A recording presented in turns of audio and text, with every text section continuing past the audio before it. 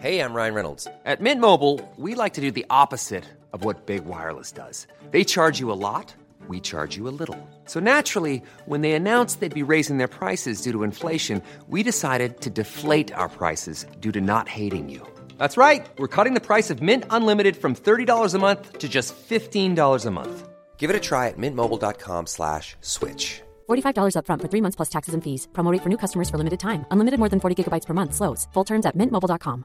Spring is my favorite time to start a new workout routine. With the weather warming up, it feels easier to get into the rhythm of things. Whether you have 20 minutes or an hour for a Pilates class or outdoor guided walk, Peloton has everything you need to help you get going. Get a head start on summer and try Peloton risk-free with Peloton Rentals at onepeloton.com/bike/rentals. There's never been a faster or easier way to start your weight loss journey than with PlushCare. PlushCare accepts most insurance plans and gives you online access to board-certified physicians who can prescribe FDA-approved weight loss medications like Wegovy and Zepbound for those who qualify.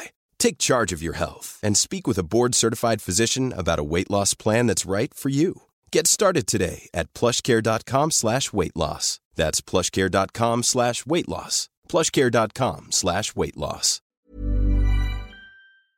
And he's doing far too much. Yeah, he literally ruined the experience for me. It was crazy, to be honest. Is that all good? Yeah, all good. Yeah, bro, you don't need to be shy. Yeah, no. You know what I mean? He was just stretching out. We're in, by the way. We're in right now. We're in right now. Quite in. Not quite in yet, but mate. Come on, sir. Pass this, because that doesn't need to be in the shot. Thanks. I do appreciate you though, because I didn't show it back. No, you didn't. So I am going to, and next time I'm gonna do that. There's still time though. Basically, I was getting dissed because I ain't been a good host today. I didn't bring the jerk chicken. What does delivery do? I didn't bring the, you know what I mean? The wing stops. You get what I'm saying? I didn't bring the wingmans. Such a bad man. I didn't do the Fez Mongali. No. That's what I'm saying. Bagel bite. The bagel bite. Yeah, I didn't do the bagel. I didn't bagel bite in. You get what I'm saying? Like I was a bit slipping today. The only bagel stop that we respect. Yeah. You do. Are you? Where do you stand on that? So I know what you're gonna say. No, do you know what the thing is? I just remember back in the days of going out. And then on the way back, stopping off in Bush. Right! And You're lying! You're lying! Stop! No, you're lying. Wait, stopping off where? In Bush! Right. Like it had to be Shepherd's Bush for people who don't live in England. It was a must. It was a must. Yeah. It was a what? It was a what? It was a must. No. This bagel thing is king for a reason, bro. I don't even know what that is. Burger King. What are you saying? Of course it's bagel bite. Bagel King, I'll say it on my chest every time I do. Yeah. I promise you, that was not even a thing. That was not a thought in anyone's mind. Like everyone listening who knows, you just got to back me now. Do you know what it was? It's one of them things where like, I don't know, you just wasn't outside. If you didn't go bagel bite, you can't even say it right. Come on now. You just wasn't even outside. It was just one of them ones. Honestly. Yeah? Alright, okay. Firstly, before you even continue with conversation, just so that people are familiar with the voices, just say your name so that they, you know what I mean? Go on, you go, Kamali. I'm Kamali. Right. I'm Cheryl. Right. I'm Seb. We've got Seb here as well, yeah? Cheryl, you said to me, we'll get into like what it is that you do and all that. I just want to just chat quick, yeah? Mm-hmm. You're not eating rice. I'm not eating rice. Because I want stomach on flat at least. Let me just do that this summer. What, hot girl summer? Do you know what? Someone said on Insta today and I was laughing. Warm girl summer. Warm girl summer. I like the sound of that summer. What does that consist of? Exactly. You know what? I mean, just for me. Lightly outside. You know, just lightly outside. 1 foot outside. 1 foot outside, 1 foot. One-toned leg outside. One toned leg outside. You know, getting back into the pool and just seeing what's happening. Swinging the step, yeah. Well, you know, we'll see. We'll see how summer pans out. Someone out here is glowing to bits, though. I can't even believe. What country have you been in? Because I know England's been a vibe still. I've proper been in West London since January. Serious. Where the sun shines. I hear that. To be fair, The grass is greener. I'm telling you. Before that, Kamani. A long time ago. I went away at the end of last year. I did. Where did you go? Barbados. Right, but you wouldn't have kept that tan that whole time. But look, I'm not gonna lie, absolutely glowing to bits. And you know what? Sometimes when the sun shines here, it is a vibe. Sometimes. Do you get what I'm saying? Sometimes we do get that. It's a bit. Sometimes it can be over like too hot. Yeah, and because we're in a city and whatnot. But like other than that, like when you get the right balance and you're in West London as well, it's different. What? It's different. It's new. There's something about it, isn't it? It's new. It's inspirational. Right. No, it is. Genuinely. Did you grow up in West? Yeah. Right. Ladbroke Grove. Ladbroke Grove. I live in Marsden now. Yeah, okay. I have done for a long time, but I've always worked here, family here. Okay. I don't know, I'm just, used to run the streets in Grove and West London as a whole. I'm not going to lie. But yeah, this is home, really. There's something different about West London when the sun's out. It's you know just, what I mean? You know, carnival's approaching. Oh. Do you reckon it's going to happen? Absolutely. Do you think so? Say it again. Super necessary. I need that. I need to hear that. Absolutely, it's going to happen. Why? I'm just a pessimist. I don't know. Oh, I want to believe. I want to believe. You don't want to let yourself in for it. Huh? You don't want to let yourself in for like disappointment. Yeah, I don't want to get my hopes up too much. But you know what it is, yeah? If Carnival wasn't on this year, it not being on isn't my issue. The fact that if it isn't on and then it can be used as a thing for it to not be there again is my issue. Whatever. Do you get what I'm saying? No, that couldn't work. So no, because it could be a thing of there's always been a conversation of moving it to here or moving it to there. Yeah. That's what worries me. That's why I want it on. Yeah, but I'm just gonna put this out as a public statement for the government. Whatever. Who's the mayor now? Is it still? It's Sadiq. Yeah, Sadiq's here still. He's out here. If you're listening, Kensington and Chelsea Borough, if you're listening, there's no way that there cannot be another carnival and we won't take to the streets by force. Oh, I'm telling you. You think that we're not gonna just park up with my subwoofer in the back of my car? It's gonna happen. Because it's different. No, but last year, we were still. It was still a bit cautious. You get me? Like it wasn't. We did the eat out to help out thing. Yep. We were on the fence. It was like, is it safe? Is it not? Yeah. Right, but that was as far as we went. And by end of August, that was already looking a bit techie. Right. Because lockdown season 3 was what? October? Yes. So by August, it was a bit like, cases are looking a bit mad. Right. But this year, Freedom Day is June 21st, you know? Yeah. So we're outside. We're outside. So Pop Smoke's the anthem. I'm telling you. Right. I'm telling you. So I'm thinking, as long as that is the case, there's no way they could stop us. Because if you think about all the people that are going to be raving in clubs up and down the country, that's going to be the same amount of people from June 21st till Carnival. What is there, 2 million attendees on average each year? Probably more because we missed a year. Yeah, it's all the same. Yeah, for It'll real. be anti-black if they do that. Yeah, that's true. I'm just going to say I agree with that. I hear that. It's anti-black. Hey, I'm with you, I swear. I agree with that. I love talking about Carnival, Like, seriously, I've had some great memories at Carnival. In fact, let me ask you, like, let's talk about some Carnival memories. What was the best year Carnival for you? Do you remember? Ooh. I mean, year before last was lit for me. Was it? Yeah, because it was just like, we weren't really going, and then, like, someone said, Irene's got a spot, let's just go down there. Then we went down there. I was, like, drinking. And, like, half of Nigeria felt like it was in there. And then we went to... What did we do after that? Oh, we went to some party at... you know that... it's on Goulburn Road. That... Lalo. Yeah. So we went to a party in there. And there was food in there. Oh, right, yeah. Yeah, they made on food. Yeah. Rice and that? Yes. I hear you. There was rice. So it was, that was really good. I'm trying to think, I think I had, and then I saw bare people that I know in there, which is always like like nice when you're just running into people. And we just like built up like a good crowd, and it was just good vibes all the while. And I hadn't been to Carnival for a while, so that was really good. I got a question. I find it so amazing that there's a carnival happening. There's a whole carnival going on, and you might not go. It's like how though? Like how do you? Like how does that happen? Do you know what? Like just for people who do not know, who live far and wide, yeah. Notting Hill Carnival is actually on a bank holiday week. Like, even if you don't go on Monday, you can go on Sunday because there's no work. And there's millions of people there. There's floats, there's food, there's a sound system and vibes. And you're at home.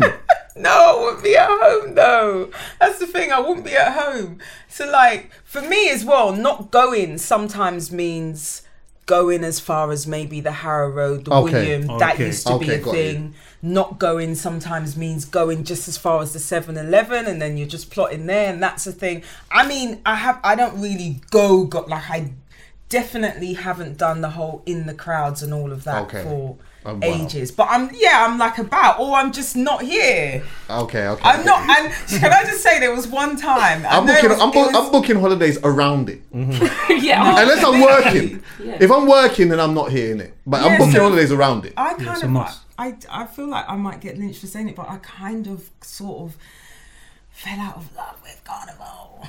So we can't relate to that. Yeah, to be fair, there was one year that I was in Ibiza and I flew back on Carnival Sunday morning, and I went. I got home, showered, shaved, and I went. Yeah, straight. That would have been me. I'm not even lying. I respect that. I'm dedicated to this cause. I stopped feeling like that. I remember one year, this is ages ago, because I remember the car that I had.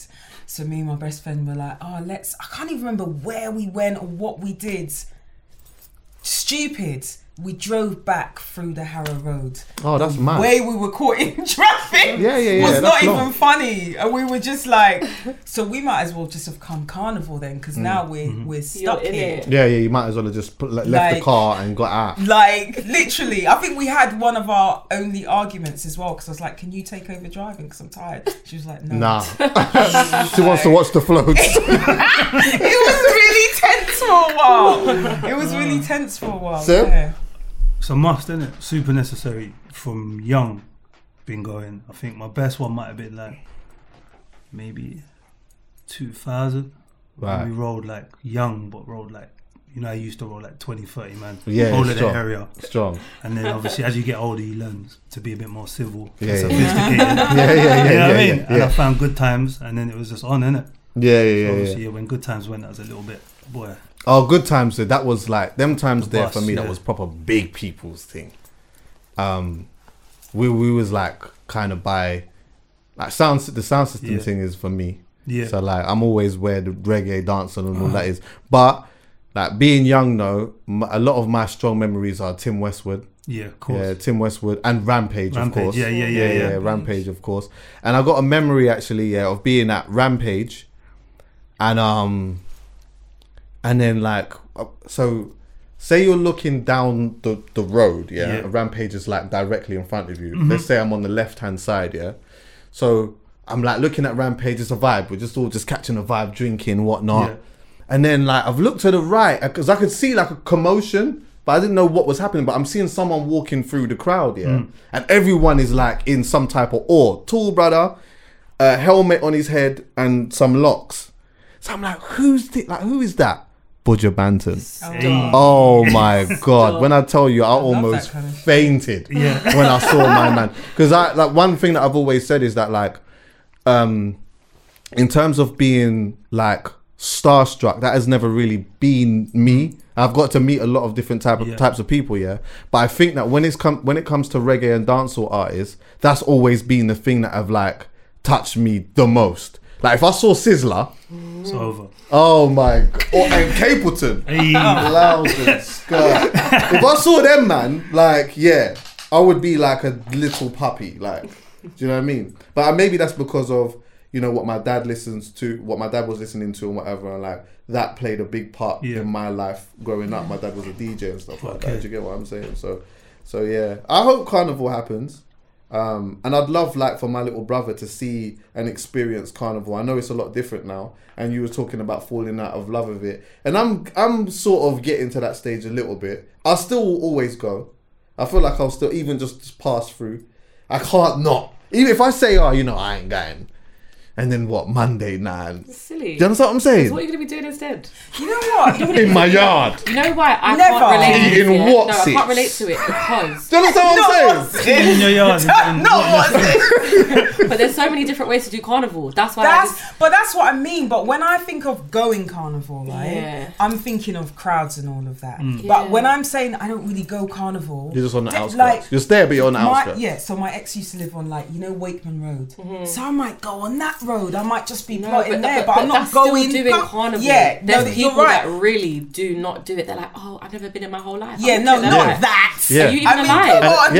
I grew up going Brent Carnival and Carnival. Yes, you still go. We're here talking about more from the aspect of people who just on 100% don't go. Just don't Are go. you soca? Carnival, yes. Yeah, okay. Yeah. Any other day in moderation. Right. I can't do. I'm not that hardcore. Yeah. But at Carnival, absolutely. Yeah. I'll do it all. But I like, now I've grown up. Like, I'm an adult now. When I was a kid, I've literally missed. Other than last year, I missed one Carnival because I was in Barbados. You're joking. I swear to God, I've been every year since I was literally a baby. Like, That's dedication. Same. my auntie lives, like, you know, right in the thick of things. Rampage around the corner. So it used to be from Saturday, Panorama Panorama was what used to happen. It was like the pre-Carnival thing where, like, Yeah. still panning that on the Saturday. Do you know what I mean? And it's just like just the energy of let the me tell you something. area. I met a Chris one there one Did time you? when I was young. Like me and Benny as well. Not he didn't, but it was me. but yeah, like I just always I just remember that, like, because them times there wasn't like I've never been the guy to like, yo, come here, kind of. That's just not my thing, innit? Yeah. But you know when you get the eye contact or whatever, yeah. And the thing is, when you get in Carnival, if you don't seize that opportunity, then you're pissed because you ain't never seen them again ever in your whole life. Ever. But yeah, seize that one opportunity there still. Yeah, man. Look at you.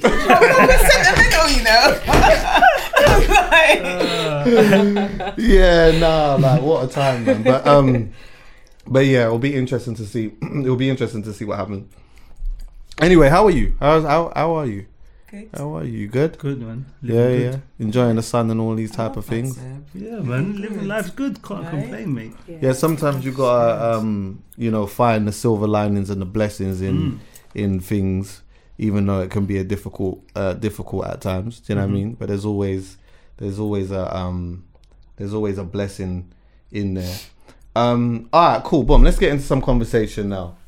And actually, one last thing I realised, as an adult, I have to stop taking some of the risks that I take now. Because I'm driving, do you know what I did today? Brother, I'm driving down the road with no petrol in my car on a mad childish one, you know. I remember on my way here, I was thinking to myself, I was looking at my tank and I was thinking, imagine I broke down. And then you lot come here, and then you say, where's Chuck? And I say, I've broken down because I didn't put petrol in my car. We've got to get you a jerry can. Oh, yeah. That's just awkward. I'm like, yo, that is not I did the same thing today. I was driving to Shoreditch. On red. Yeah. And you know, there's the, before you get to City Road, there's the co-op by the McDonald's. And I was sitting in mad traffic from way back. And I'm looking at the thing. It's gone. It was on 2 bars. Like, it starts flashing when it's like, you know, it's low now, yeah. And then it went to the final bar, and I'm looking at it like, yeah, man, I'll make it. And then I was sat still, and I was thinking, I'm not gonna make it. Yeah, I'm gonna break down on City Road. I'm gonna be on the road traffic. You know the radio, like delays outside with foil on your back. Genuinely.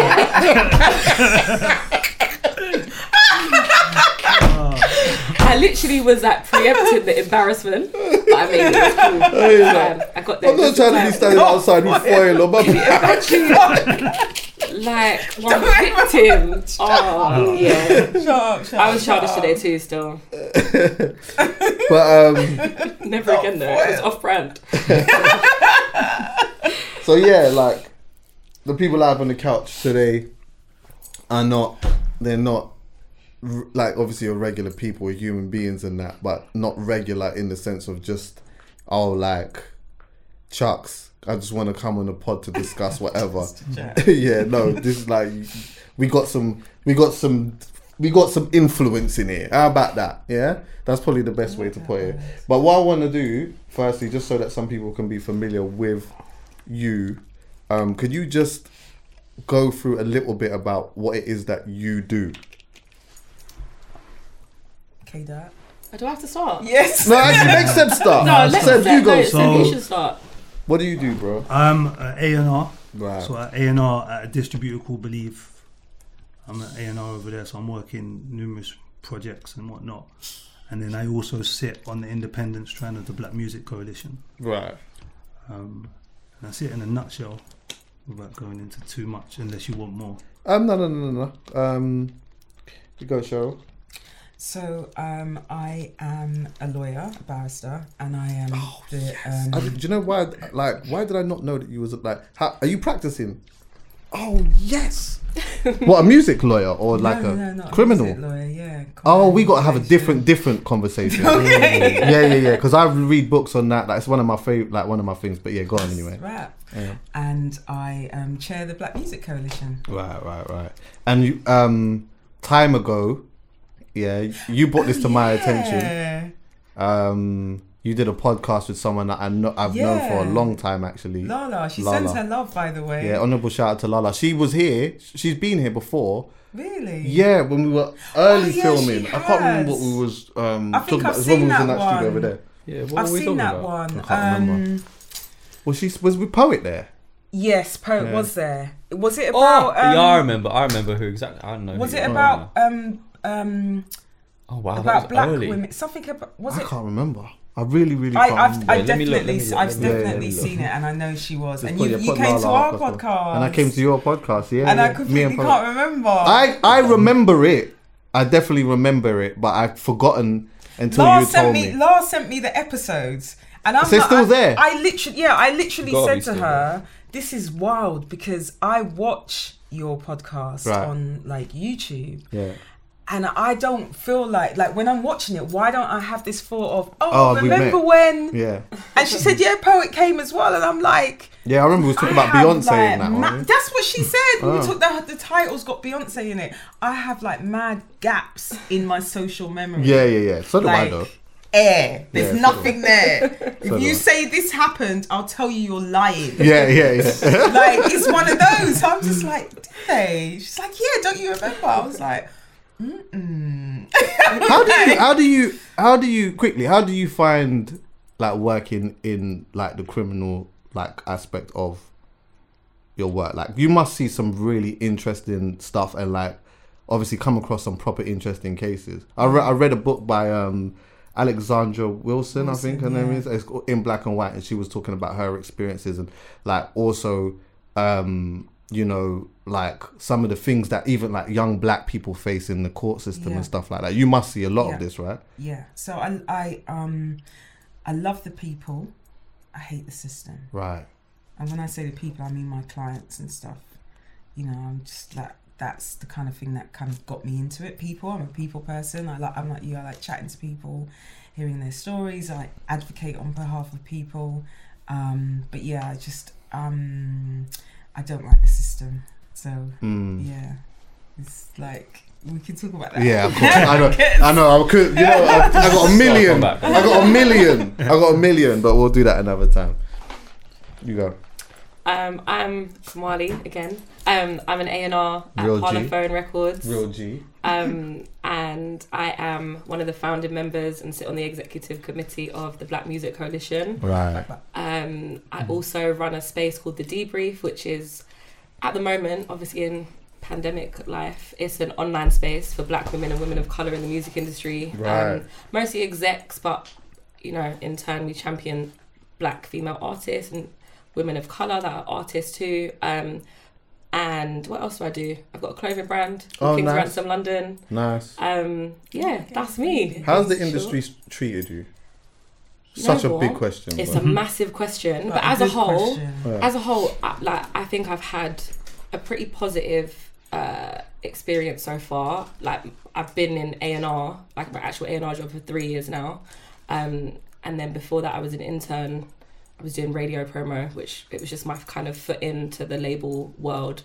But before that, I just did music and worked amongst it for the love of it, really. Yeah, because I've been seeing you around for however many I know, years. so many And I years love, now. you know, I love that, you know, because one thing that I like here is that, like, when you are a fan of something, yeah, so let's just say, for example, the common denominator is music. Like, we have a genuine love for music. We might be going certain places, and you just start seeing some of the same people. Yeah. People that are like, you know, have their own aspirations or just hustling, Yeah. trying to do their thing or whatnot.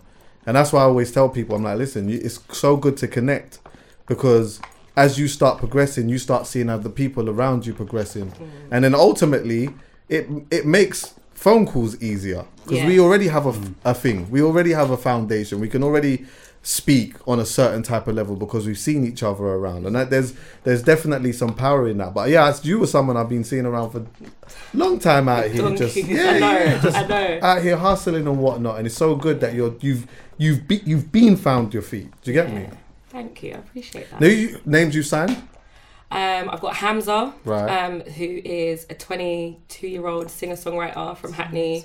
She's called like one of the, I think, obviously biased, but one of the best voices that we've seen in a long time. She's just dropped a track with Mira May called In Between, which Mira's is very cold as well. Yeah, you know, it's a very like much a female empowerment moment, and yeah, kind of like very on brand. I think it's probably the most on brand song I've ever worked on. Yeah. So yeah, super excited about her. And then Manelia as well. She's another new R&B singer. 2 dark-skinned black women as well, I might add, which is not an easy feat in this game. But again, super talented, queen of R&B. She's come in, hardest worker. Neat. Yeah, those are 2 so far. I've had some others, but Cool. yeah. You're working. You're working.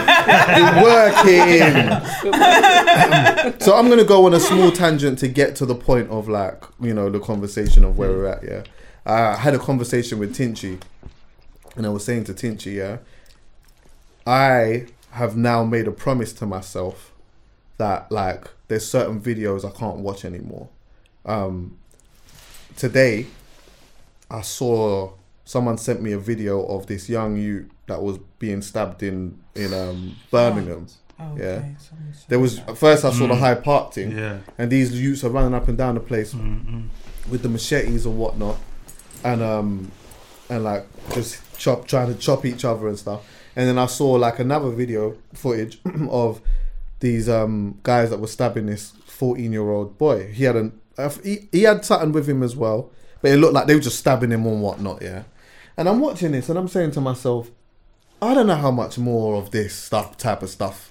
Like, this is not good to be taking in things like this. Like, it's like almost the norm to see these type of things now. Do you know what I mean?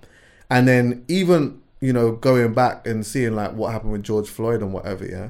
If I'm being honest, I feel like I was so desensitized to stuff that at the time that it happened, obviously I know that it's mad, but I've seen so much of things like that it's like, you know what? It's just another one of those mad situations that happen. But this time last year, it got to a point where I feel like a lot of us and a lot of people are like, no, hold on, there needs to be a conversation. Like, we actually need to talk about this, because there's a lot of trauma in this. And also with that, we're now becoming desensitized to something that we should not be becoming desensitized to. So I say all of that to say this. Talk to me a little bit about, or not even a little bit, but talk to me about the Black Music Coalition, because I know that had started from essentially what happened to George Floyd and the viral video that went around with him. Yeah. So how did that come about? The thing is, I'm not in music. right? But when that happened, obviously I have friends, well not obviously, but I have friends who are in that industry, and just so many conversations were happening across quite a few professions. But just before I get into what was happening there, people looking and talking in their workspaces, let's just go back to the whole thing about trauma. So like these things that we see and hear and that happen on the news, black people being killed, brutalized, stuff like that, they have an effect. And I think it's the continuous nature of them. You think that you're desensitized, but actually I don't think it is. I don't think that we are desensitized. I think that what we're doing is just laying the trauma on top of each other, and it feels like it's normal and normalized, but it's not. And you find ways of coping with it and dealing with it because we still have to get on. And getting on is what we do. Like, we go to work, we still have to take care of the kids, we got to do all of that sort of stuff. George Floyd happened at a moment of pause.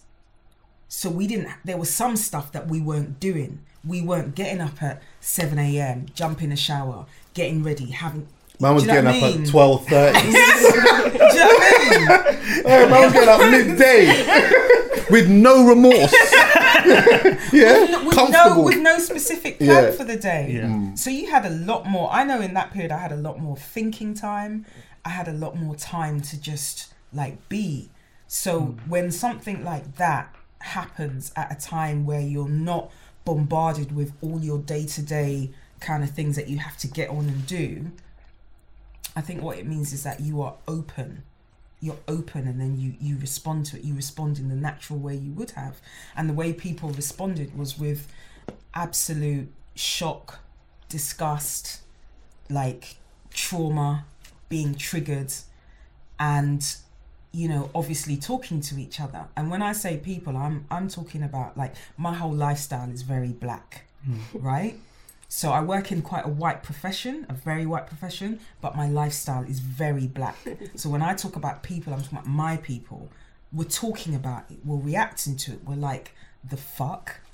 But then you realise that some of the world is not reacting like that. And so you turn to your people and you start talking about it. And people were just like, nah. You know that George Floyd video? I haven't watched all of it. I saw some of it, but that's effectively a snuff video.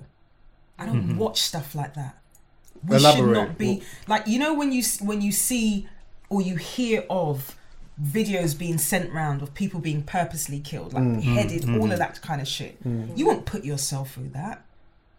That wouldn't be displayed somewhere so openly. But we were shown over and over and over and over a snuff video. That's what that shit was. So there's layers of May 25th, you know. There's layers that it happened, that it kept being shown. There was just so much. Do you know, like you mentioned, that like when all of that happened, like we turned like to, you know, some people was talking about it, and on the pod we always talk on and off about these type of things, and I've always felt like with my circle of friends or whatever, whoever that may not be black, we could talk openly and honest about stuff and they get it. But one thing that really upset me was when I realised, wow, there's actually one or two that don't. And I've never said this, but like there was a couple of conversations that I had. There was one in particular, that like to this day I'm still finding it very difficult to move past it. Like I'm trying hard to move past it, but I can't move past it. So why are you trying? Don't try, bro. I don't know. Who's that for? Why are you trying for? I don't know. I ask myself that all of the time. Yeah, I think, you know, because that friendship was a very deep one. Maybe this isn't for now, but you know what? Like, there was just a couple of things that I just found it very difficult to get, and that's when I think in that conversation, that was when it was like, kind of going to what you were speaking about in terms of like saying, yeah, we ultimately we're not desensitized to it. We're just putting just layers in it, yeah. But at that point, my reaction to that conversation and how I felt, it all started coming up. Do you get what I'm saying? And that was like also in some senses me addressing actually how I've, you know, just verbalizing how I really feel. Yeah, how and what upset me was that like that person wasn't able to just actually sit back and listen and be like, wow, you know what? I didn't realize it was like that for you. Yeah. You know, sometimes I'm sitting here and I'm joking. We talk about certain things or whatever. I might talk about an experience that I had when I was in a different country or whatever, yeah. And I'm joking about it. Yeah. I'm telling the truth, but I'm delivering it in a way where we can just laugh and joke or whatever. But like, essentially deep how that must have felt though. When you understand what I'm saying? Yeah, of course. But I think that's what we naturally do as peoples. Because like, if you're from the bottom, like 90% of us, do you know what I mean? You naturally would do that. Is you can't really articulate your emotions and whatnot. The easiest thing to do is play it off with humour or some sort of comedy, right? Because then it's just like you're never really touching the surface. And you're like Cheryl just said, you're adding like another layer to it. But do you know what I mean? You're never really getting into it. And I think that whole period of lockdown and then the George Floyd thing happening made people everyone was already tapping into their emotions and feeling stuff. And then that just kind of tipped it over and made people be like, actually, let me really face this shit, like have awkward conversations with friends or even with bosses or whatever. Right, do you know what I mean? Because I think it was evident for everyone to see that no matter how far we feel we've come as people, as humans, we've still got a long way to go. If this stuff's still happening in the heat of a lockdown in what, 2020 was? Yeah, 2020, do you know what I mean? In what is considered the civil world. Do you know what I mean? We're not living in third world countries where this is happening. This is developing. Take that bit out, bro. No, in developing. She's a lawyer, you know. Don't play. When it comes to words, no. Don't ramp with her. No, yeah? Do you know what I mean? We're living in countries where like they pride themselves on being civil and so-called proper. So for that to happen, I think it just made a lot of people start thinking. And I had a lot of conversations with people, like just ringing me brethren that I hadn't spoke to for time. That like, you know, just weird to hear some of the things they were saying, like people that are doing, you know, never had a job or whatever, you know what I mean, guys that just do what you would say is an archetypal job for a young black man. Do you know what I mean? Like literally tapping into emotions and feeling things that they hadn't and actually really reevaluating maybe how they approach things and how they carry themselves. Do you know what I mean? So I think, I just think it sparked something in everyone. And some people, didn't. Some people just was like, oh, you know, it's not. Is it that bad for you guys? Like, you know, you're in England. It can't be that. And bad. that was kind of like how that conversation started happening in the workplace now, isn't it? Yeah. Was that by force now? And when I say by force, I mean not just so much what's happening outside. Was that because of what the colleagues and the employees were bringing into the office now, or were they willing to just by themselves say, you know what, hold on, is there a conversation we need to have? You know what it is? I think, like, just to kind of reiterate what these guys have said, I think it was a perfect storm. At that moment, we'd been in lockdown for 2 months, and, you know, none of us have ever lived through this before. Like, I don't think anyone in living memory, I don't know if there's been pandemics in other countries where it's not been global like this. And people are losing family members, they're not seeing their family, they're working from home under stressful conditions. Maybe you're not working from home, maybe you can't, money's cut. Like, it was very bleak for a lot of people, do you know what I mean? And like everyone said, there was more time whether you're working or not. You had time to really just be like, wow. Also for people, I think the power in it was actually the fact that we were in this pandemic, and for the first time, non-black people were getting almost a taste of what it's like to not be part of the favoured. Right. Because it was like, raw, hold on, so we're all in this boat now. It doesn't matter if you're rich, poor, you've got a nice job. Of course. Because they never tasted that before. Anyone this could get is it. a country that never... Genuinely. Anyone can get it. That's what it was. Because there's people that, like, they've never questioned the government before. They've never thought, that the government are moving mad, you know? Apart from, like, general elections and, this MP or that MP or this Prime Minister or whatever, they've never actually... had enough of a reason that really rocked their day-to-day, and you know, the fact they couldn't go to the pub, these things that really strike a deeper chord in terms of their day-to-day life, they've never had to deal with that the way that we as black people and other minorities that, you know, are persecuted and have been for a long time, like the experiences you spoke about, it's like, yeah, we can all sit here and banter. We've all got a story about being in another country and this mad thing happened. Yeah. And got this chased by dogs. Well. And this country. Got chased by dogs, you know, it was mad. I had to...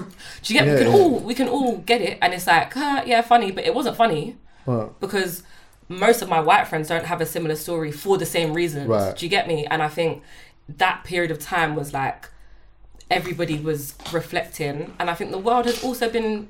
you know, on that shift for a minute, like the Me Too movement, there's been I guess a cultural awakening, but it wasn't as race focused as that. And I think the George Floyd video, which I couldn't watch, I don't watch any of them videos. I think that's not, I don't think it's appropriate for any of us to watch it. To me, it just like harks back to, it's like a lynching video, innit? Like back in the day when they were lynching black people in public, and you know, white people would come and have a picnic in front of it and bring their kids and that. And that was a day out. That was a vibe. To me, that's just a modern day version of it. And now we're on Twitter and we can, you know, have a discourse about it. It's weird to me. But obviously, I think the key thing about that video is the length of time of it.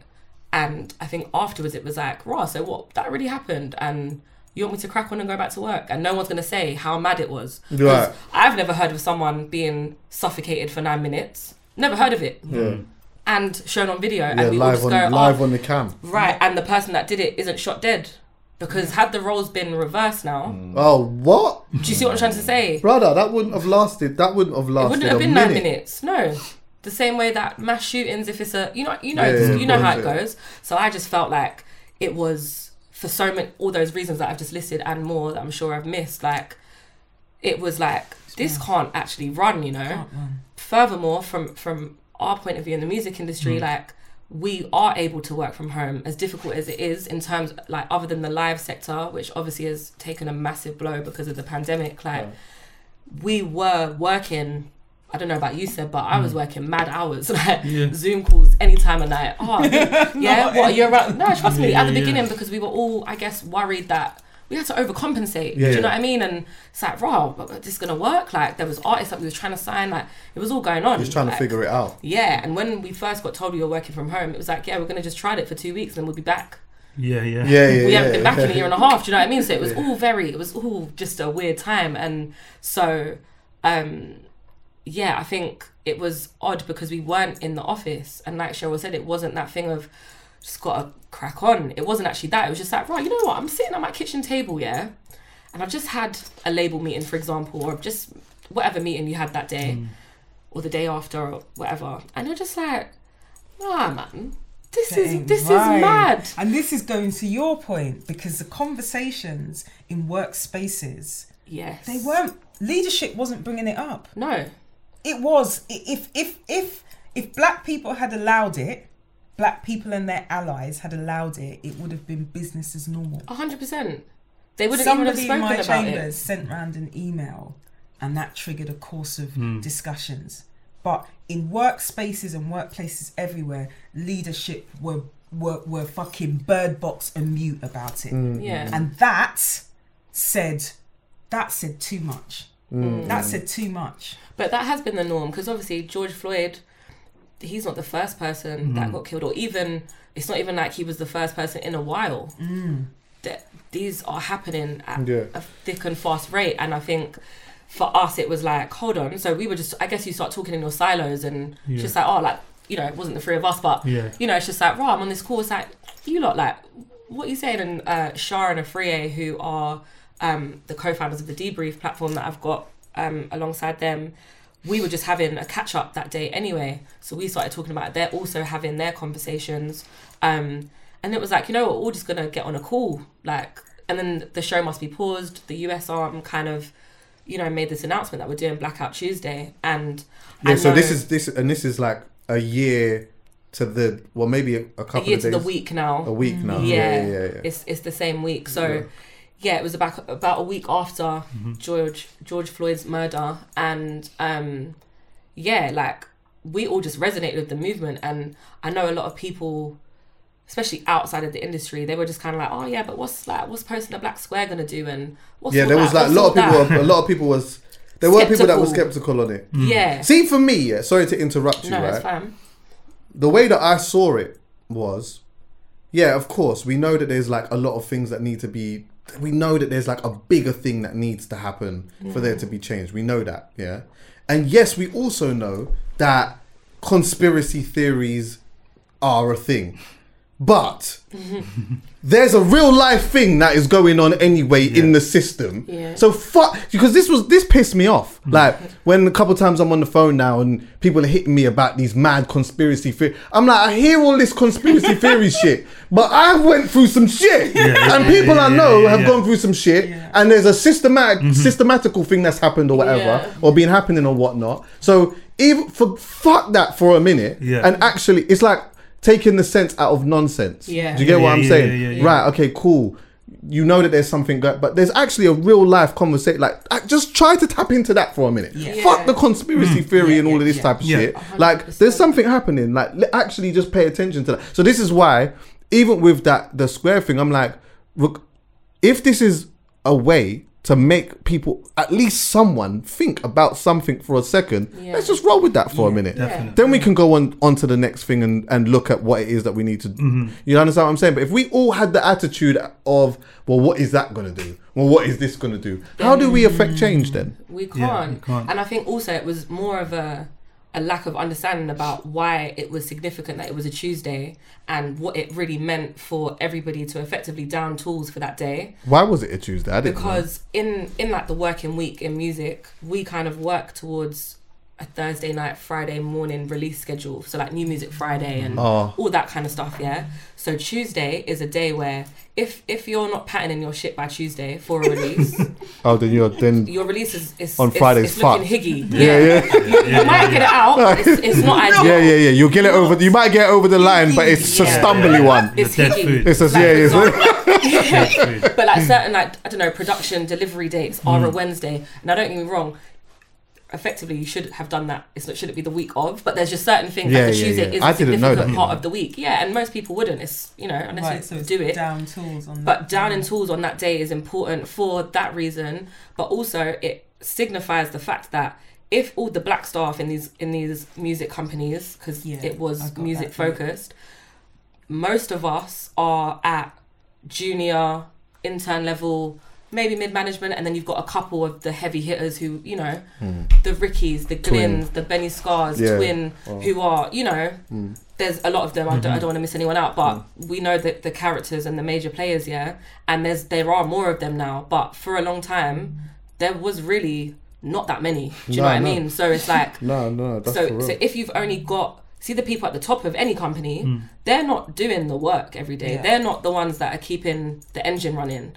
It's all the people. It's you lot. Right. Yeah, it's the ones that are down tools. Yeah. So if we say, you know what, we agree with the show must be paused US, like we're in the same boat. We resonate with this, we don't agree with this, and they're pissed actually because you know what it is, not all of the time, but sometimes. See, like the ones that are like on the higher ups and that, they don't have the ear to the ground like that because they employ people to have their ear to the ground like that. Exactly. So if the people that have got the ears are not there, then things can't run. Exactly. And so that was the thinking behind it. And obviously the black squares we're living in a social media time. That kind of thing is effective. The same way for Fire Festival, they got all the influencers to post orange squares. Like it's not, don't get me wrong, I'm not saying that there's not a conspiracy behind whatever, but realistically, from the inside, that's the way I saw it, and I was like, you know what, that's a really good idea, and we're already in this pressure cooker, and all of us are, you know, there are more of us than ever as black people in the industry doing great work, like en masse in a way that before it was a one in, one out thing. There was a couple of us and cherry picked. We had to work in a certain way and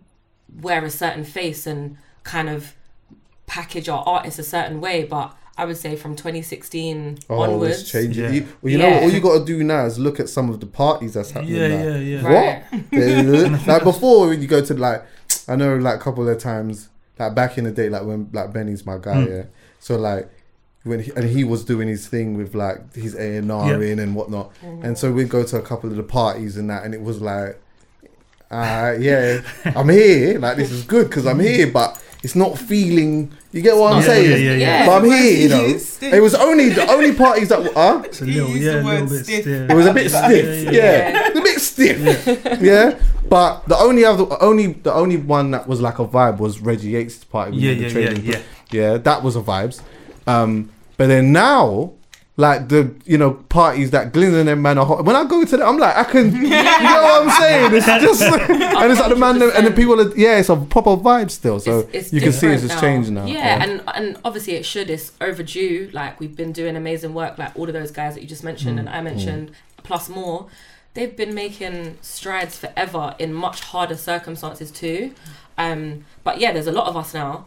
But it's like we can't all just exist separately and we can't all just keep running our own race because effectively we've got to be in this together. And so we took that day as a day to just be like, yeah, you know what, we're all going to link up. So we had this massive Zoom call and effectively... Is this the meeting? This was a meeting, yeah. Right. It was very informal. We can't gloss over this because there's a lot of people that don't know what this was, yeah? Yeah. So there was... So Blackout Tuesday was announced by The Show Must Be Paused, which is in America. So two women, Jamila and Brianna, who one works at Platoon, one is now at Motown. She just got a new, is it SVP position? Just announced, I think, yesterday. They were spearheading that. Two black women who just said, yeah, you know what, enough now. Do you get me? And they spearheaded that, and you know, we were chatting and going back and forth with them and just said, yeah, like, cool, we're back in this also.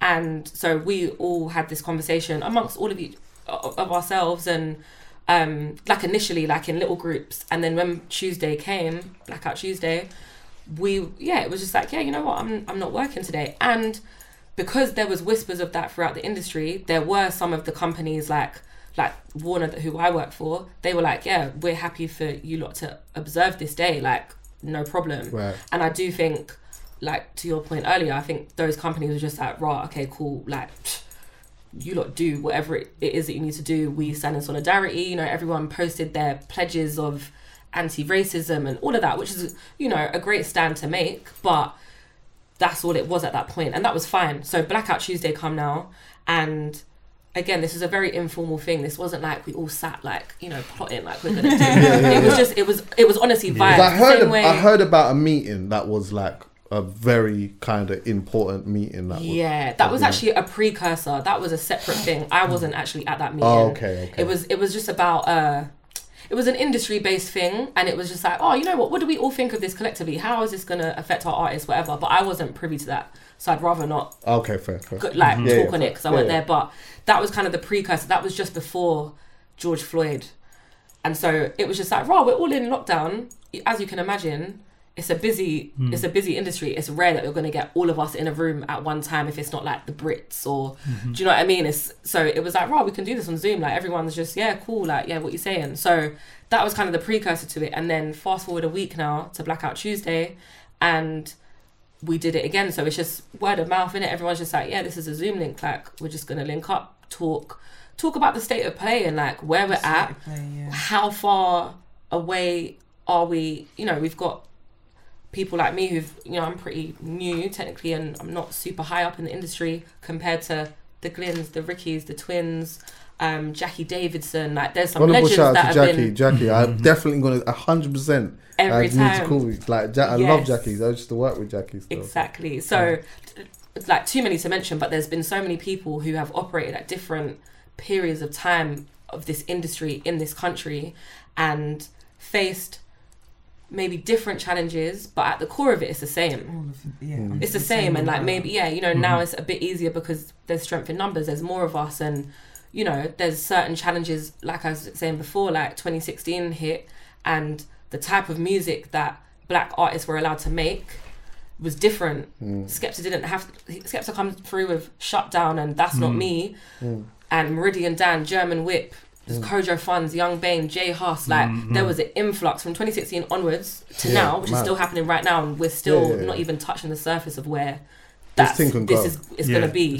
We're literally right at the start of everything. Yeah, but right then, that was when it all changed, because before that, like, not because it was bad, but we had to really repackage and repurpose ourselves and our sound and how we presented to be non-threatening to, you know, like, remember when Skepta was making tracks for the party islands, which, don't get me wrong, they were cold. There was like, see, amnesia. He was fucking I mean, let's be clear, some of them weren't. Some of them ain't aged well, and some of them, and also some of them will not do them at their shows anymore. Right. And some of them will also like not, they'll just not want to hear it. But you know what though, I say all of that to say this, they needed to do that. They had to do that. It was a survival thing, do you get me? And it was like, it was a very important mark to me, just in the journey of black music in this country. It was just like, you know what, 2016 come, I'm at the Brits in my trackie.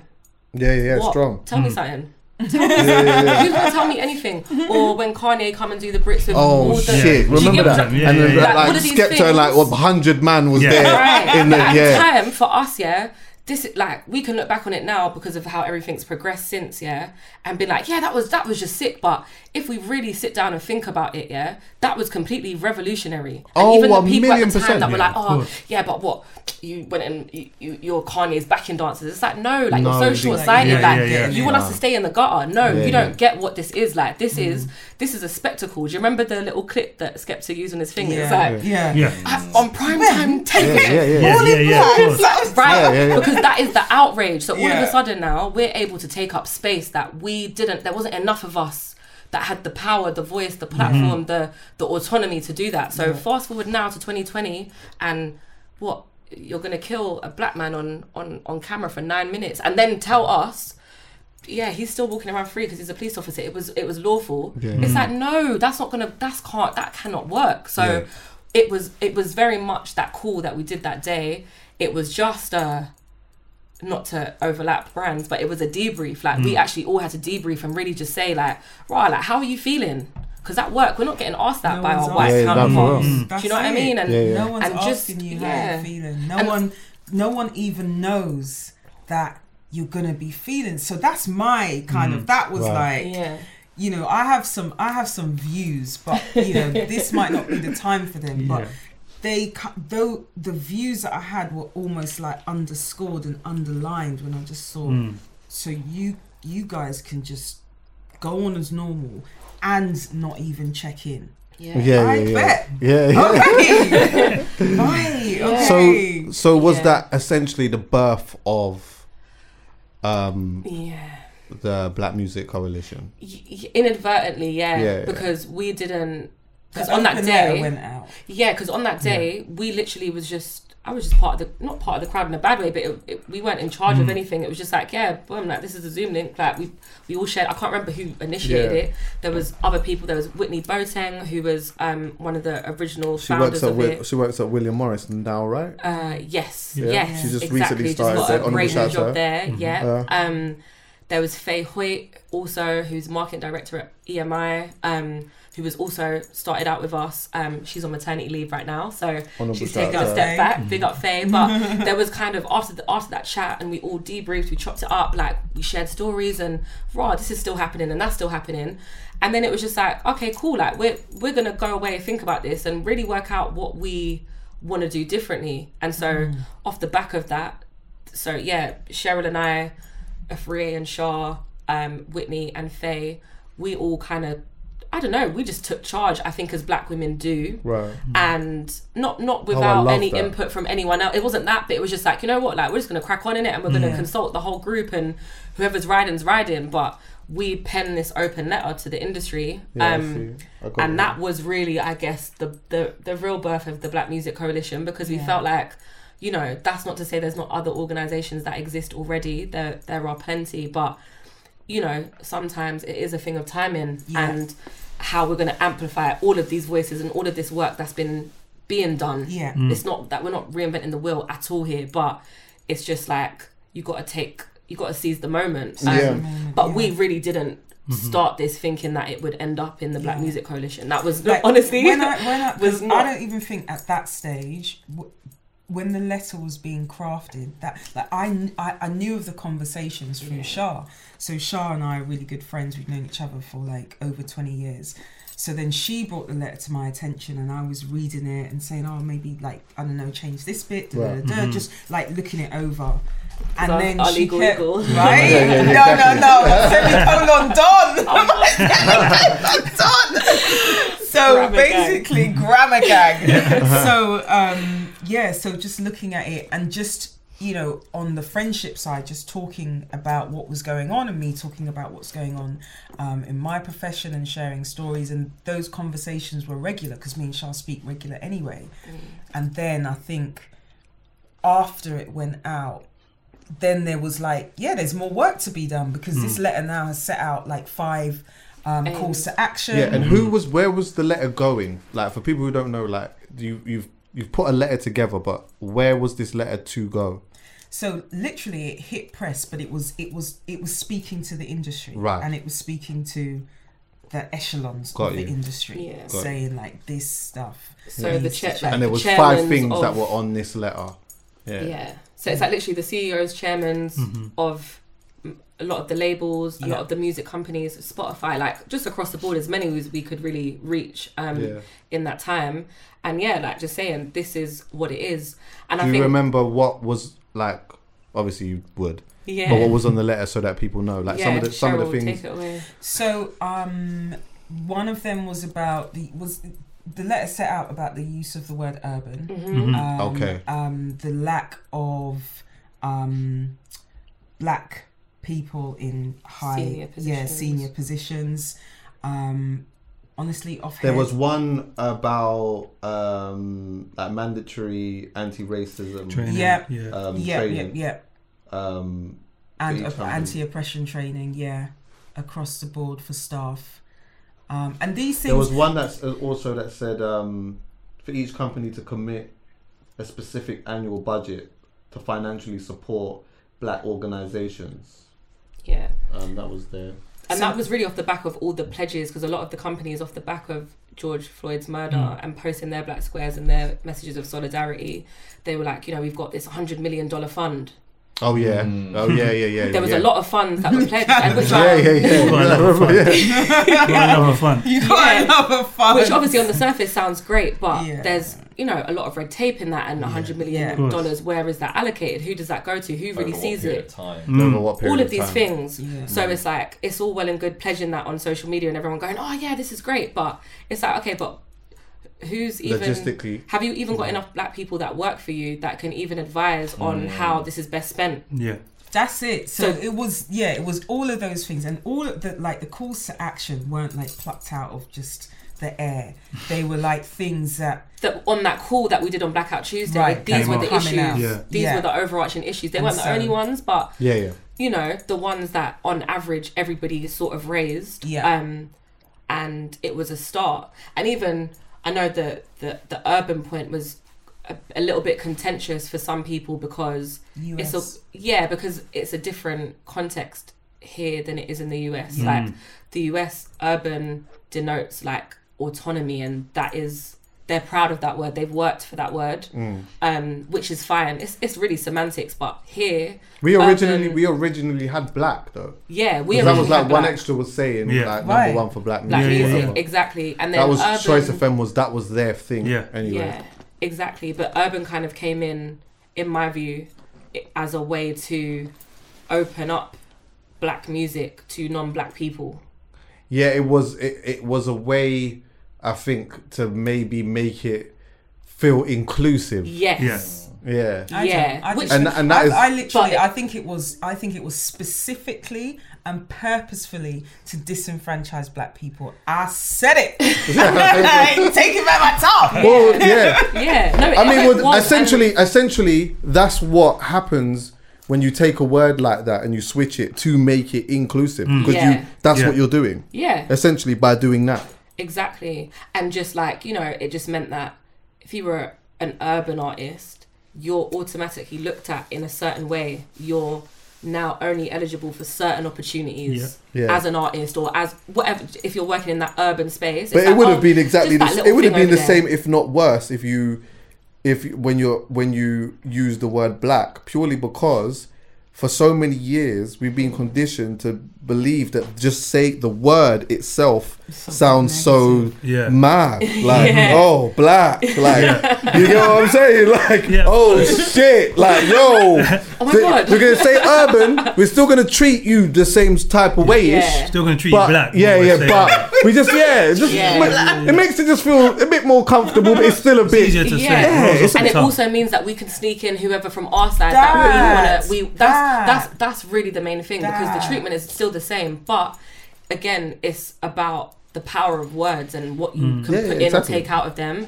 And so for in the UK, it's meant that, you know, if you're working on urban artists, you're fighting for smaller video budgets than their white counterparts. These things like you're kind of like you're seen as less than. It's an urban division, it's less than.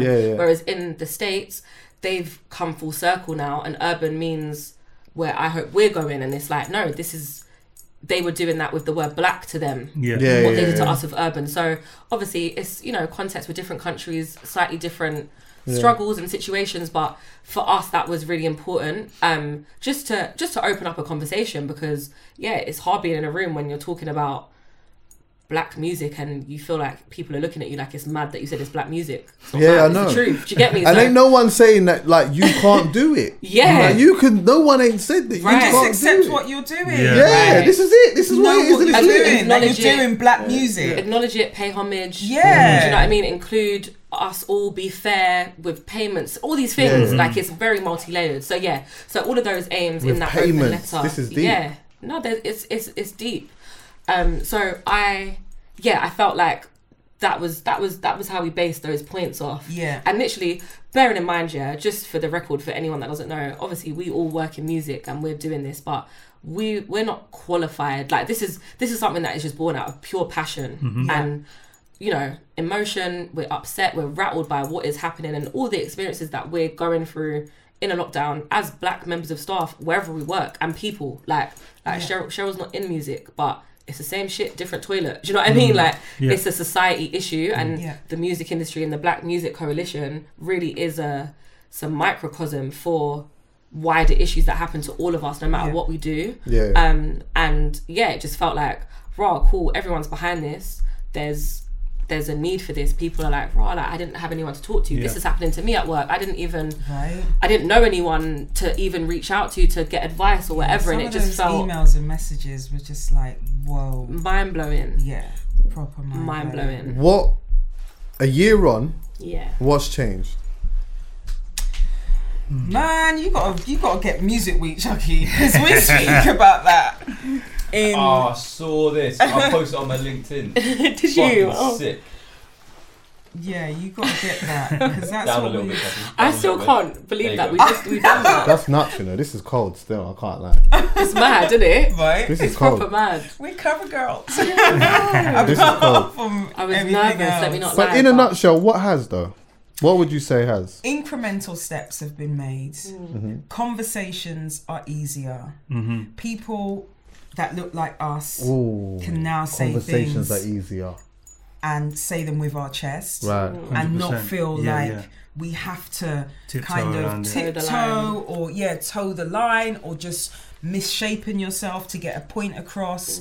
Like I think people are just being more open and honest on the black side, and I think on the other side, the maybe where the power used to be held and certain attitudes used to be able to reside,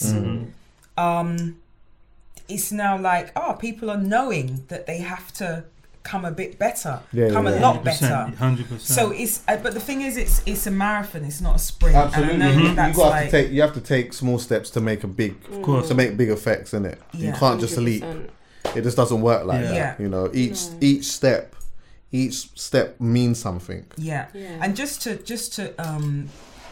go on something that Kamali said as well, it was like, you know, all of these moves and things that we're trying to do as the Black Music Coalition, people have come before us and tried to do and have done, and there have been, you know, elements of success. But what we're actually doing is not new. The reason why we're able to move forward, and I feel like we are moving forward, is because we're seizing the day, and because, and this brings it right back round to George Floyd. You can't act like you don't know anymore. Yeah, for real. You can't, you cannot. Nobody can sit there and act brand new and act like they don't know about the issues. That ain't happening. Yeah. So there's that reckoning. Right. So you have to kind of be like, okay, let me pay attention now. Yeah. Right? So Definitely. that's a big difference. I don't think people can hide behind kind of ignorance or faux naivety. It's like, nah, you see what it is. And then because of the things that have come up because of it, the things that people are saying, like the shit that's gone on in certain industries and in certain workspaces, like, and they're outed now. Right. They're outed. This ain't like a whispering thing. They're outed now. Then if leadership really are leaders, they have to be seen to be dealing with it. So there's, even if you don't want to be dealing with it, you're gonna have to deal with it now. Yeah. And I think with the Black Square, I think with like a lot of people that I spoke to and just in general, like that Black Square obviously was thrown up by all of us, but any of the businesses or whatever that threw up, it's kind of like, all right, cool, so you understand what we're going through. You're actually paying attention, so that's like a what do you call it, a social contract now. Do you know what I mean? Like you threw it up, so now it's our job to make sure we're sticking to the program of moving forward. Do you know what I mean? Instead sticking it on there. Instead of going like, unless that was a performance. Unless she was just. I mean, well, naturally, there's going to be some, like, of course, you know, some performity. I know that's not a word, but there's going to be some of that, because some people are going to want to feel like they just don't want to stand. They just want to be in the crowd a bit, because they don't want to. But I think that's where, you know, most, if not all of them, have at least one black person that works for them. A lot of these companies, and that's where we step in, you know, especially like on the independent side, where the board I sit on, where we've literally been talking to loads of the companies and just basically letting their staff know that we're there. So if they do have these little incidents with such and such, or these sort of feelings, obviously if it's all white workforce, they can't go there, but they can jump on the phone and be like, you know, talk, and it's like, all right, cool, you remember we had that phone call, whatever the company is, maybe your steps aren't right that you're taking. Do you know what I mean? You know what I mean? And it's it's not a thing of like calling people out and being like, oh, you're right or wrong. It's like, you want to move forward, right? You threw out the Black Square, you've realised obviously you can be a better person, do better business, whatnot. Let's all do that then. Do you know what I mean? There's no reason why we should go back to the nepotism that once existed in the music industry and all of these things if we're already moving forward. And especially with black culture being at the forefront of everything. We're at the forefront of fashion, music, film, whatever. Everything. So I think that's why this moment was able to happen a year ago, because at the moment, it's, you know, it's in such a rich place that it was like, actually, how comes it's doing so well, we've come so far, but we're still seeing what could be our dad or our brother being killed. Do you know what I mean? And also, it's like, more to your point, it's like before, cool, we had the odd artist that was not the odd artist, because we've got a rich history, but in terms of like really having chart success and really moving the dial, it was much fewer and further between. But now, if you look at the charts, if anyone, it's a mad thing. Like, it affects their bottom line now. All of these companies, not just I'll speak on music because that's what I do, but like, these companies can't ignore that now, because we're making too much money. For real. We're making too much money, and the artists, they're younger. They're not from this generation where it's like put up and shut up. That's not what we're on. Do you get me? Like, and that's not what I'm on either. Like, I'm young enough to be just like, no, I didn't grow up on that. Do you get me? So, like, maybe your star black artist is going to be like, raw, what, you're not back in the movement. Right, cool, I'm not showing up to work then, or I might not continue with you. And these things matter, and this isn't a black issue, but that's just like people going on strike. That kind of action has an effect, because it affects a company's bottom line. And if that's how far we have to go to prove our worth, to make us, you know, be able to be valued more in future and get better pay and better opportunities, and, you know, reduce our lack of upward mobility in these companies and dropping off at mid-management if we're lucky, if not internships. If you even get there, and now we're forced into doing, I'm just doing my own thing. I've got to make my own record label, my own this, my own that, because black people can and will. But that shouldn't be for everybody. We're not all just hustlers because we're black. Yeah, do you get me? Some of us, but you get me? Like, we also, but we need to fight for black mediocrity too. Yeah, fact. We should be able to be mediocre. Like, honestly. You should be able to get the promotion. I should be able to just do my little 9 to 5. Yeah, and progress up there. And just be cool with that. And not feel like, you know what? My everyday black excellence. Right. Black basic. Yeah, that's for real. You like the basic package. Yeah. But I say that to say, even that is more from the aspect of like, not everyone needs to go, and it shouldn't be set up. It shouldn't have to be a thing where everyone feels like they need to go and start their own business and stuff like that. Like sometimes just the promotion in here and then and building up through that is nice. And I think that for a long time you weren't seeing that in the music industry in particular. It was almost to a point, and then maybe that person would move on and go somewhere else, and it would still be to that point. Do you get what I'm saying? Now you're starting to see more man-like, you know. And because we can, and we should, and so it's supposed to be that way. Important. Yeah, it's supposed to be that way. Especially if the music is going in the direction that it's going in, it's supposed to. The industry is supposed to reflect that, as far as I'm concerned. 100%. And it's good that I'm starting to see that. It's good that I'm starting to see, I'm ringing certain man and hat and they're flipping doing certain things. I'm like, flipping out. This is crazy. It's incredible. And and I think it is though. And I think we've all worked hard enough to get there. And there's still a damn long way to go still. And I don't think that we're ever gonna be, not even just in this situation here, but just in life, like we're just never ever going to live in harmony ever. Yeah, and I'm cool with that. Who? The world. Oh right. No, that's like, the nature of man. Do you understand what I'm saying? So with that, there's always going to be some type of. Oh, sorry. And we trying to chat at my man. Okay. Oh yeah. What happened to this rice thing? I'll pass them around now. I'm good, thank you, love.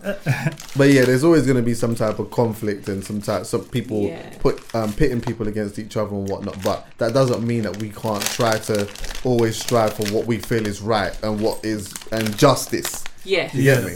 Yes. And I think that's really at the heart of what we're doing. And like Cheryl said, it's not a sprint. It is definitely a marathon.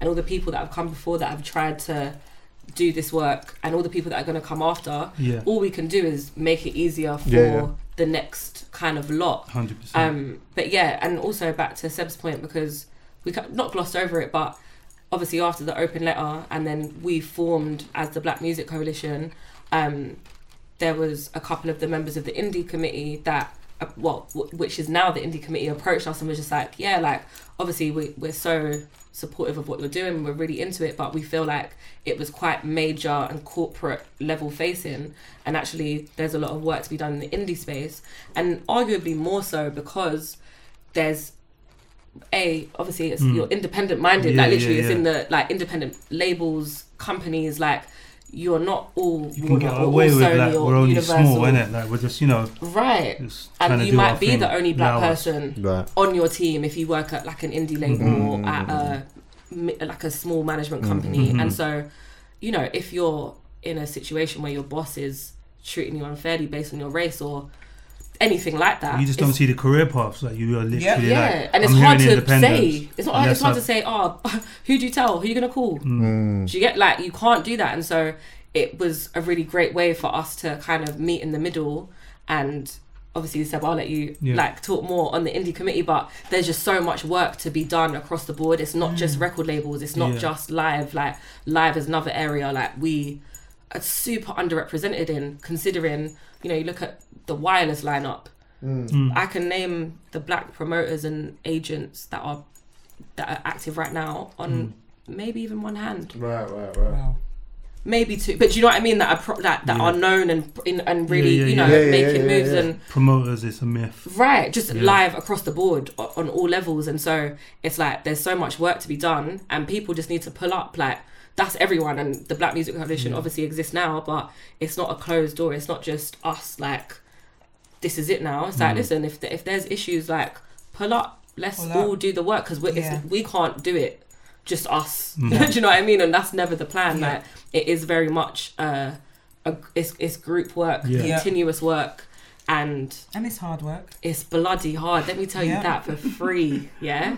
It's hard it's work, hard, you know. It's been hard. Because bear in mind, we've all got day jobs that are demanding day jobs. Right. It's not, this is, and again, it comes back to Cheryl's, her motto of Black Labour is not free. Black Labour is not free.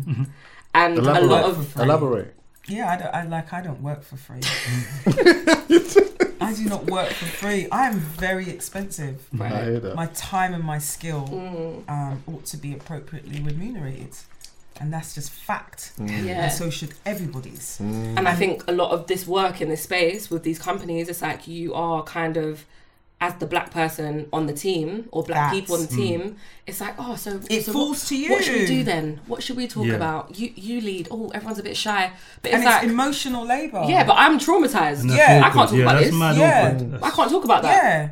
And it's It's emotional labour. Sometimes it can be one of the things that you also realise in places where maybe you're an employee, and if you're like the black employee or the the brown employee, and you're taking on all of this like DE&I work, diversity, equality, and inclusion work, that can actually steer you away from the work that you're supposed to be doing. 10 months down the line, you come into an appraisal, and imagine some stupid supervisor tells you, "Oh well, you haven't really made much movement on these accounts or done," but you're thinking, "But hold on, I've got the whole of your DEI strategy on my shoulders." Do you see what I mean? So that people need to recognise the work that it is on so many different levels. And definitely, and that it's not enough for just us as the black people to do it. Because we know what we go through. It's about the companies and the system to acknowledge the gaps and the shortcomings and where they need to improve for everyone. Because ultimately, it does improve. Acknowledge and act upon. Right. Yeah. Seb? And I think it just highlighted also, I think for a lot of people, maybe like the privileges that they've had. Not obviously those of us in the Black Music Coalition, but some of our counterparts, our work counterparts, that we mess with and rock with normally, for them to be like, right, actually, you didn't go private school, or do you know, that's just little things for them to actually, because there's been like this sort of thing that like, even regardless of where you come from, like race wise in the music industry, like you're all from a similar place or a similar background. Do you know what I mean? I think it just kind of, that period highlighted it and kind of just made people realise, oh, hold on, actually, maybe my Cody that I A&R with actually has come from a disadvantage. Maybe I should bear that in mind. Maybe we should look at these things. How comes we do only have one black person working here? Maybe that's because there isn't enough young kids out there that know they can have a career in it, other than being a rapper or being the rapper's manager. Because that's how I got into it. Do you know what I mean? But you don't know that. It's only as you get into it, you start meeting people like, right, there's a job as A&R. You can do marketing, you can do X, Y, and Z. Whereas, there's other so children who know straight away what they can do with it. Right. They just know naturally, and I guess now that there's so many of us here, we kind of have almost like that duty to kind of allow the younger versions of us to know this. It gives that possibility of being it, because you can see it. Of course. Before you couldn't see it. Could only see like brother, one or two. I remember, I actually remember when Ben told me that he was doing A&Ring. I was like, oh yeah, that's sick. What's that? Fam, I didn't know what that was. I was just like, oh, what, you got the sick. But I don't know what even that is. Do you get what I'm saying? Like now you hear that name, you hear A&R in a lot more now. Do you understand what I'm saying? And also you're starting to see more managers, and you're starting to see that. So like, but that's really important. There's so many other careers in it. There's law. Yeah, oh yeah, definitely. There's finance. Yeah. It's obviously not sexy, but some people like to do finance. Yeah, you know what I mean? Like, good with the numbers and that. Yeah. There's so many promoters in it. Yeah, promoters, the live side of it and whatnot. There's digital advertising. There's so much advertising. Yeah. And the advertising thing now is like quite an exciting role in terms of like organising brand partnerships and all of those type of things that are a lot more they're a lot more reachable now than they were before. Do you get what I'm saying? There's so many brand collaborations that can be made through doing stuff like that, which makes the job even more exciting now. Do you know what I mean? Yeah.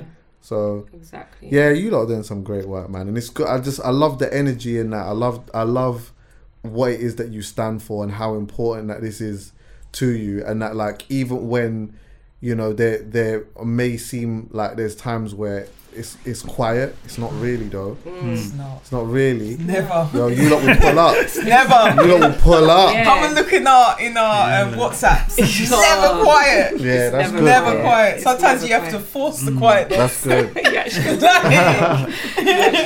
do. Before we leave, there was something that I saw that was on your website, and it said on the anniversary of the murder of George Floyd, we would like to simply check in with all our friends and allies and ask them, how are you doing? So I'm asking you on a real one, like, how are you? That's deep. Still, We got you time. know what? I'm very excited about. I think we are in a really, really good space as people that are working within black music in the UK right now. I feel honoured to be part of that movement and this time. I think we're going to look back at this and be like, wow, like this was a real seminal moment in what this is going to become and already has been. But I think it's hard, like it's difficult. We do have different challenges. We are working against all odds. Do you know what I mean? And I also don't want to backtrack too far from this question, but yeah, because you're doing but I want to know how you. No, I know. You know what I was gonna say. No, He's homed in. He's homed in. Yo, you know what I was gonna say. You know why? Because play. Yo, I just want to hear.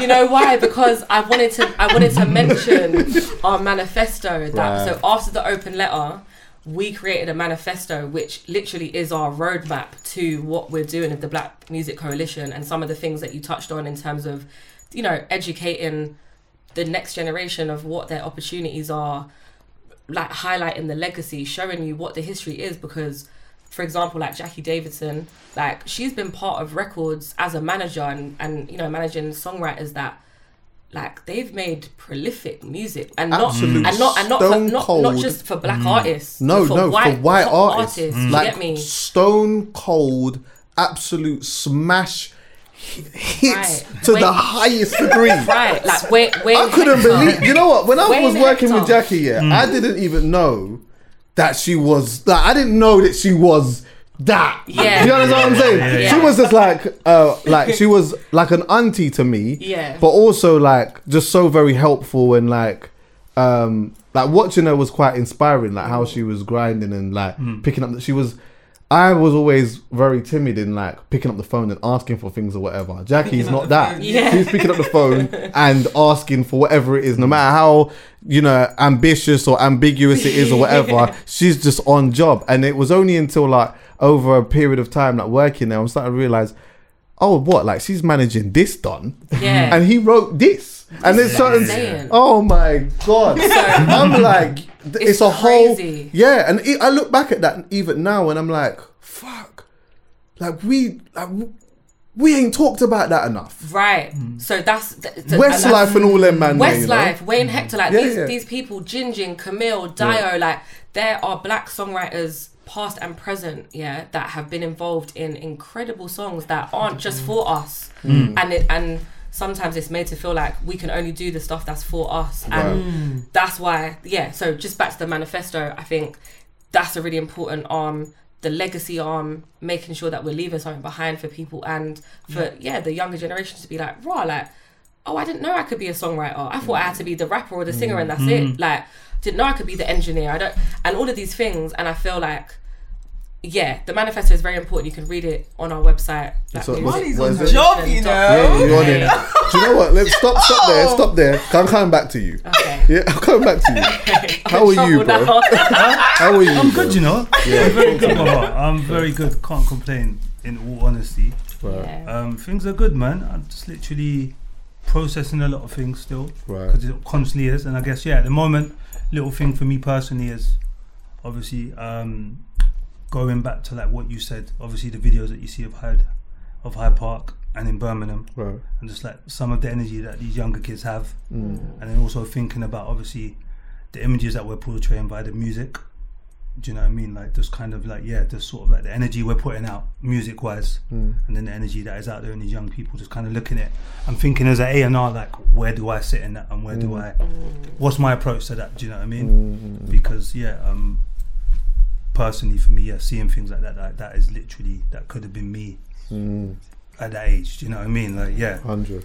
Wasn't always A&R. Do you know what I mean? So kind of just made me think like that sort of thing. No, But for real. ultimately can't complain, man. It is very good. So Do you know what? I'm really good as well, Right. and I'm like, so when I'm good, I'm gonna be unapologetic about it. Right. So like, I'm really good. I feel really haps right now about like things that are happening, progress that's being made. So I just feel good. And also, what I was gonna say is that, you know, we've spoken about like some really heavy subjects in this podcast, and sometimes I'm always thinking, I don't want people. I mean, I don't do anything for the white gaze, but I don't want people to think that the black experience is like all doom and trauma. no, it's not. Joyous, man. No, what's the Joyous. pod? What's the pod? Like, honestly, What's the pod? It's a vibe. like, right? It's a vibe. Even though we've like spoken about all of these subjects, to be honest with you, I just feel like, and this is like not even hyperbole, like life is lit. Like for me, being a black woman, being a being a Nigerian, it's lit. If I come back again, I'm coming back. I want this. Yeah. I want to be black, right? Like it's lit. I don't turn me into no frog, I want to be Like- black, in London, In London. Put me back there, Or if you're gonna put me somewhere further from there, put me in Hertfordshire so I can get to London. But don't put me in Luton or them ones. Like, honestly. So No, it's good. That's Life is good. good, and we're just We on give a thanks. positive one. We give give thanks. thanks all the time. So how are you? I'm good. Right. I'm really good. Things are going well. Like I said, some days are difficult and you are spread a bit thin between your actual day job, this stuff, and just life, innit? And we've all had such a weird year. I think it's just kind of finding time in the middle of all of that to just check in with yourself even. And I think definitely the end of last year I burnt out, and so I'm trying to just not do that again. And I think I've started my mood board, you know. Oh, that's good. That's good.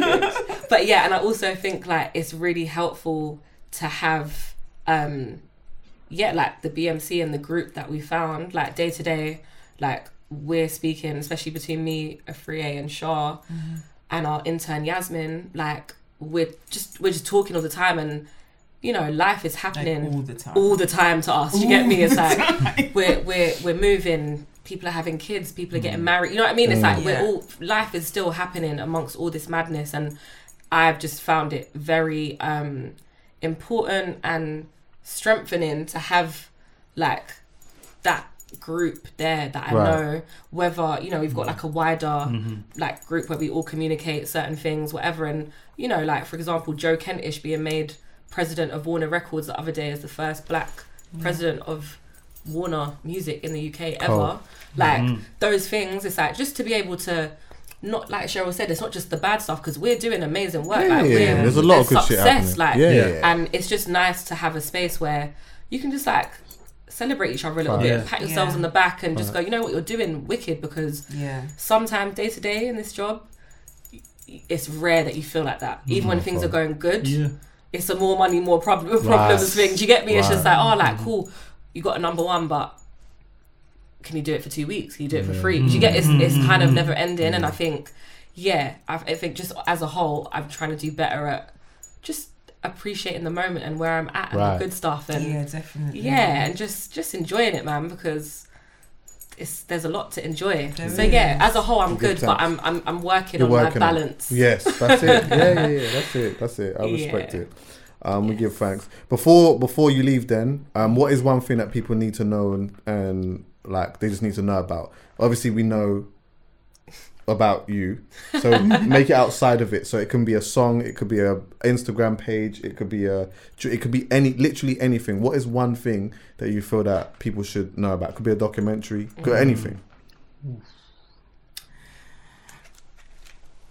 I just want to do a shameless plug. Go on. Yeah, go on. Is it an artist? Go on, you can do it. Yeah, go on. That works. Absolutely. Go on, that works. Because I've already shouted Hamza out at the beginning of the pod. Yeah, go on. But my other artist, Manelia, is just incredible. In my personal Tell me view, a song. She really burst onto the scene with Say Yeah. All right, cool. Early 2020. And her latest release, Senseless. It's just that good quality, high quality R&B. I've got that there. And she's British, but it's there's a whole, the whole UK R&B conversation that it's dead. It's not about that. It's just the fact that she's excellent. Right. And she's an amazing writer. She's Black. She just had a baby. Right. She is killing the game and she's one to watch. And it's just I think it's an exciting time for that space in music. Sure. There's amazing girls coming up and it's just a privilege to, again, just going back to my point of like, we're really at the cusp of something. Right. I just feel so privileged to even be in the mix working with artists like that are going to just move the dial for us all in our work and in culture and space. She definitely, I feel, is at the forefront of that. So everyone should check out Manelia, Say Yeah, shoot Senseless After 6 EP, and we've got more coming. Your turn, Cheryl. Anything. Like, I just really want to say that Kamali's just my darling. Really, Check her out. Check out Kamali. I know. She knows why I'm saying it. Like, I really, really love her, and you said. Just, in the words of Drake and Future, life is good. But is there something that anything that someone needs to like? Did you watch anything recently that banged, or a tune, or like a brand? Is there like a brand that you like recently started rocking with that you? I'll give you some time. Seb, what you got? Do you know what? I stumbled across the Dave Chappelle podcast the other day. Oh, Midnight Miracle. I listened to that. Yeah, it's cold. It's cold. Yeah, it's pure jokes, like proper. Okay. Early morning set me up in a good vibe for the day. Oh, okay. Yeah. Right, so I'll probably say that. All right, sick. Go on then, quickly. I don't know what to say. Really? No, I really don't. Okay, so I told you, like, I'm supposed to be filming some stuff, right? Yeah. And I just can't get into it. I would talk about it. Oh, I'm supposed to be like even right now, I should have captured this because. Oh, okay. I just can't get into it though. I can't get into it. So it's just, it's good. I'm good. Everything's good. Don't worry, you're gonna come back again. We're gonna talk some law stuff. We need to do that. I think that would be a really good episode. But listen, honourable shout out to you. I appreciate you, honestly. Like, it's amazing what you lot are doing, and it's so needed as well. And if you need me for anything. Yeah. You know what I'm saying? Love, bro. Shout me, man. But text him first. Yeah, text me first. Yeah, because I don't answer numbers I don't know. Hey, listen. Hey, thanks for listening, everyone. Yeah. Love.